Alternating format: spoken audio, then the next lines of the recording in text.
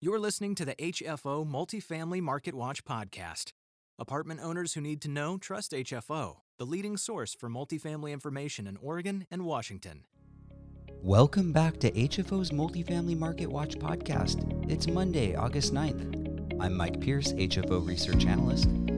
The big stories from this past week. The federal eviction moratorium has been extended to October 3rd. How does that affect Oregon and Washington? Washington lumber prices soared to new heights amid pandemic. A warning of things to come for Oregon and Washington rental assistance reimbursements for landlords. And after almost 100 years, Oregon officially lifts its ban on different types of homes, opening an opportunity for multifamily development. We'll be back with the details on these stories and more in just a moment.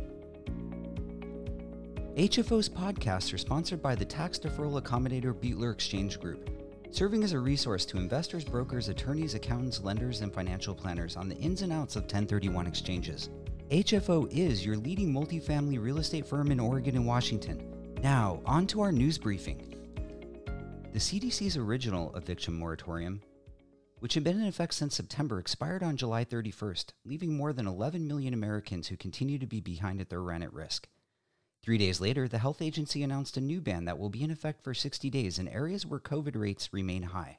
The moratorium prevents taking any action to pursue an eviction of non-payment of rent where the tenant identifies themselves as a covered person. A covered person means a tenant who provides a declaration signed under the penalty of perjury that 1. The tenant has used their best efforts to obtain all government assistance for rent or housing. 2. The tenant earned no more than $99,000 or $198,000 filed jointly in 2020, or expects to earn no more than that amount in 2021. 3. The tenant is unable to make a full rent payment due to substantial loss of income, layoff, or extraordinary out-of-pocket medical expense. 4. The tenant is using their best efforts to make timely partial rental payments that are as close to the full payment as possible that the tenant's circumstances allow. And 5. The eviction would likely result in the tenant becoming homeless. The written declaration can be provided in any manner, but it must be signed under penalty of perjury. Practically speaking, this is yet another hoop to jump through to address prior to proceeding to the action of last resort, eviction, and frustrates an already intense and complicated process. The federal moratorium does not apply to evictions resulting from other basis of termination under Washington's just cause laws. Washington's lumber industry is reporting record revenue as the pandemic continues to impact production levels and a challenging housing market. In Washington, the State Department of Natural Resources, or the DNP, manages more than 2.2 million acres of forest land.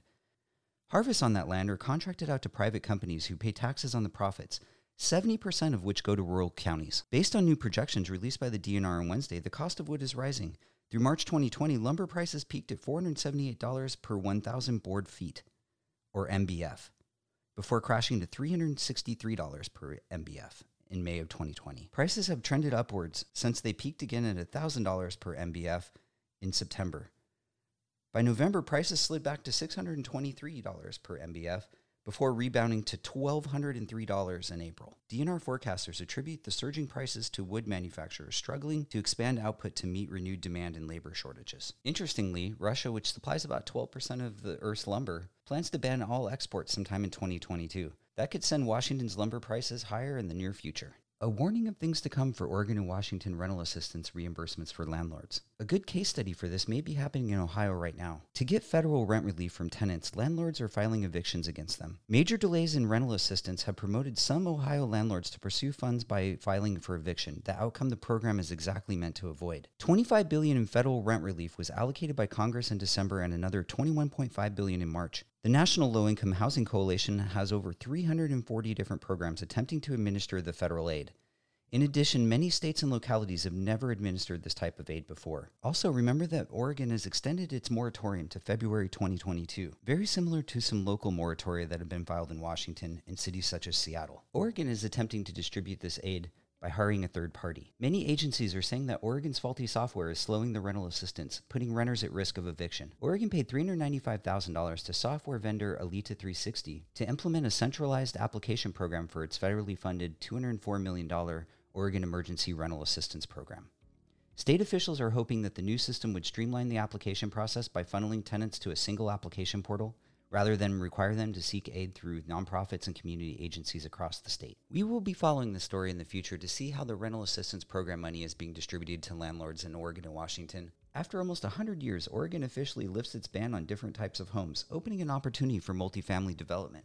The majority of residential lots in Portland can now have anywhere from a duplex up to a below-market sixplex, a large group co-living home, or a tiny backyard home on wheels. Sunday, August 1st was the effective date for the series of reforms passed by the Portland City Council over the past 12 months, including most provisions of the city's residential infill project and shelter for housing continuum project. These reforms add up to a dramatic overhaul of the low-density zoning that Portland, like many other North American cities, created in the 1920s. The author Michael Anderson asks a very simple question.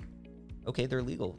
How are we going to build them? It's a question that many localities have asked and is even being discussed in the Democrats' next reconciliation bill. The author Michael Anderson also argues that the best way forward may be for the market to trend away from flipping and into plexification, and possible subsidies for affordable sixplex homes. One thing everybody can agree on is that Portland at least now has a pressure valve if its housing shortage gets worse. One must also weigh the present versus the future. Allowing big group homes and backyard homes on wheels is about the present. Allowing fourplexes and mixed-income sixplexes is mostly about the future. We will be following this to see how it develops in the future. And we will also be interviewing Michael Anderson about the subject later this month on HFO TV. Thanks for listening. We'll be back next week with a new edition of Multifamily Marketwatch. Be sure to check out our most recent HFO TV interviews. The next will be an interview with Michael Havlick, Deputy Executive Director of Multifamily Northwest, talking about Oregon Legislature approach to housing in 2021. HFO TV interviews are available on our website or our YouTube channel. You can always stay up to date on multifamily news throughout the week by visiting or subscribing to the Northwest Apartment Investor blog available on our website. Thanks for listening, and talk to you next week. Stay in the know with HFO. Listen to podcasts, read the latest news, or watch exclusive HFO TV interviews. Connect to our blog, podcasts, or video interviews directly from our website at hfore.com.